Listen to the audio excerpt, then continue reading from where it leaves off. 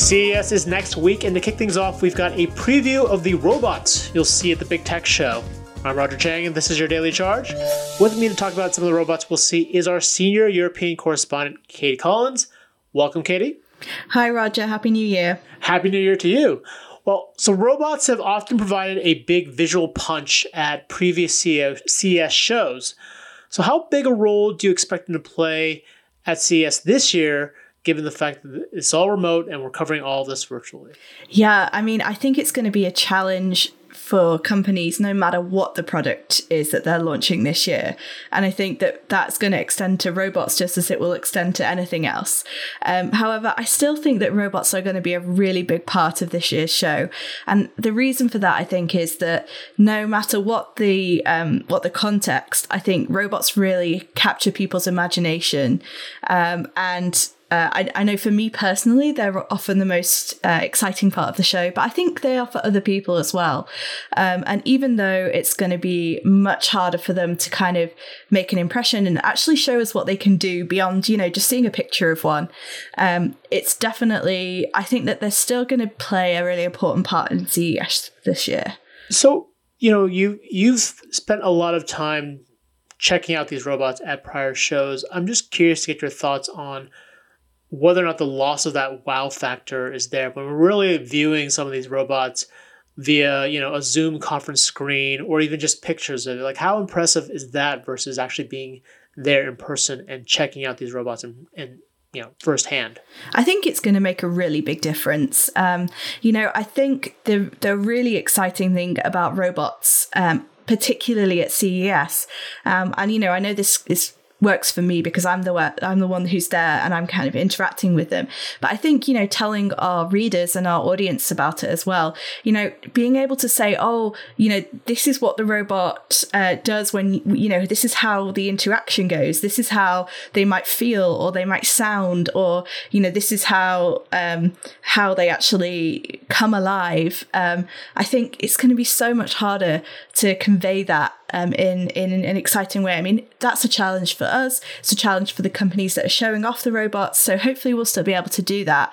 But it's definitely probably going to be a bit trickier. Especially there are times that I've had interactions with robots that have been really physically demanding, and I'm sure that is not going to be the case this year. Well, before we get into CS 2021, what are some examples of robots that you've interacted with where the experience was memorable? So many. I think, there have been some really fun ones. There was a year where there's, it's been there several years now. There's been a robot that I've played ping pong with. It's a huge kind of robotic arm, and it's got amazing AI capabilities, and you can actually play on a full-size table tennis table. You can play ping pong with it. I played Cards Against Humanity with Pepper the robot, which is a robot that many people might recognize. It's a kind of white robot that's made by SoftBank, and it's been around for a few years now, but they're always kind of finding new things that they can do with it. And in this occasion, that was what I was doing. I was playing a full-on game of Cards Against Humanity.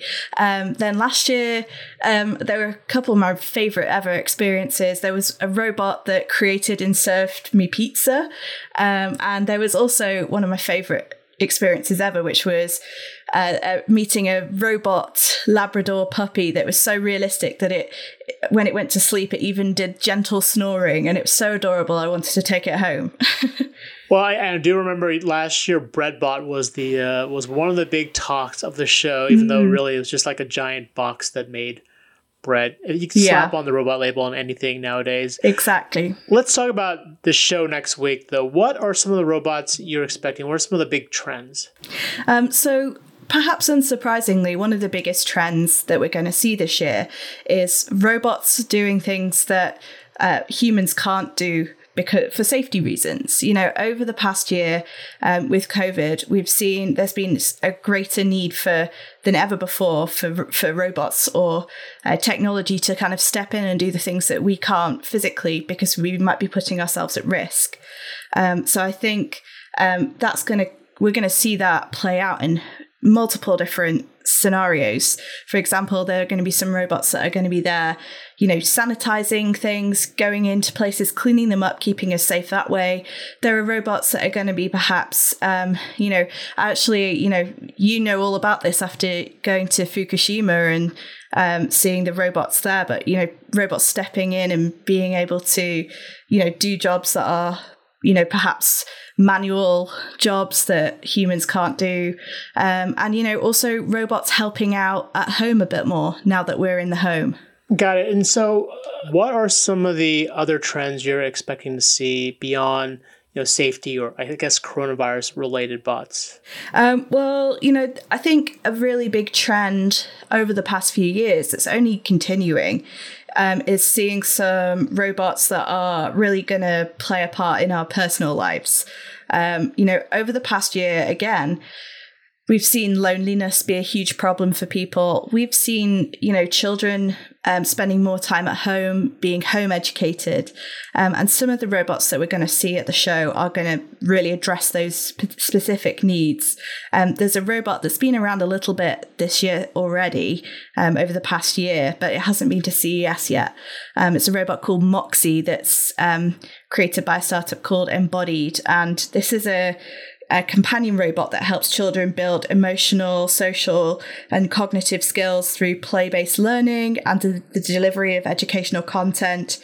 And it's designed for quite young children, but it's built with the help of educators and child development experts. So, the idea is that this could potentially be something, if you're homeschooling very little ones, their attention is so hard to it's really hard to get them to concentrate.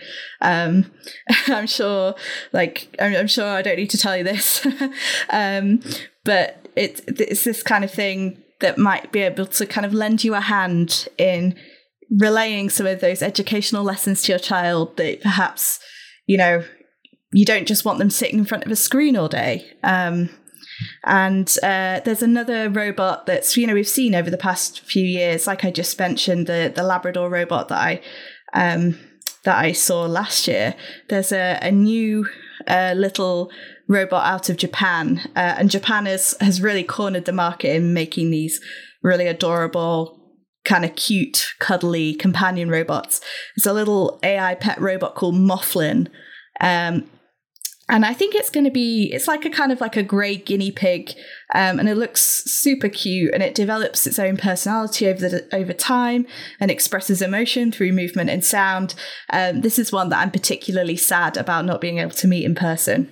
Yeah, that's a really good point. The companion robot aspect in particular, that's one where you really need to be there in person to see how effective they are as a companion, right? Really, that you don't get as much seeing this stuff, via press release, via photo, or even a video presentation, right? A lot of this, that's, to what you were talking about earlier in the segment, just what we're missing out on is, especially with something like companion robots, is actually hands-on time with these things, right? Yeah. They're built to be tactile things. They're, you're supposed to stroke them. You're supposed to hug them. You're supposed to be able to kind of look at them and, get something back from them. They simulate emotion, a lot of these robots, in order to provoke emotion in you. You can't really do that virtually. Yeah, well, the other aspect you mentioned, the sort of home tutorial bots or bots that offer more educational tools, sign me up for that. As I've learned firsthand how difficult it is to even get my child to sit in front of a screen with a live person on the other side talking for more than 30 minutes, more than really 20 minutes at this point. So any educational tools would be much appreciated. Lastly, you mentioned a company that you normally wouldn't expect to be at CES, which is John Deere, which makes a bunch of farming equipment. So what's it doing at the show? Yeah, this is a funny one because I have seen it around at CES in the past few years. You can't really miss it when you're on the show floor because they're these huge, iconic green farming equipment. They're massive. You can't miss them. You have to often walk all the way around them to get to where you want to go. But this year they have CES do this. Ahead of the show, they have this kind of award ceremony where they honor different products in different categories. And this year, John Deere has taken the award for the robot category for its X Series combine harvester.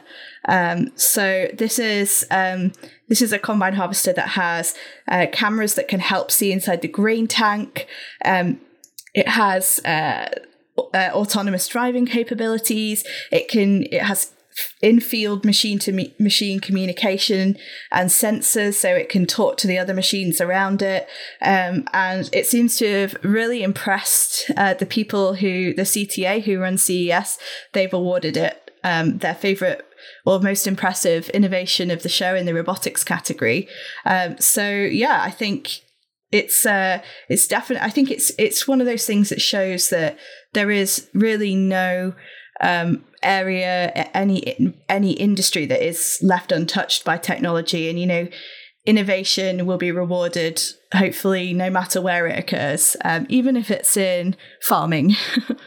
Yeah, no, that's a great point. The fact that it's the Consumer Technology Association. I mean, this is a bit further away from what you would normally think as of a consumer, but obviously a good example of how tech touches all aspects of our lives. Katie, thank you for your time. You can check out our preview on the robots of CES at cnet.com. If you have any questions, hit us up on Twitter at The Daily Charge or sign up for direct text messages from me by heading to cnet.co/dailycharge. And if you liked what you heard, please subscribe and rate the podcast. It really helps us out. For The Daily Charge, I'm Roger Chang. Thanks for listening.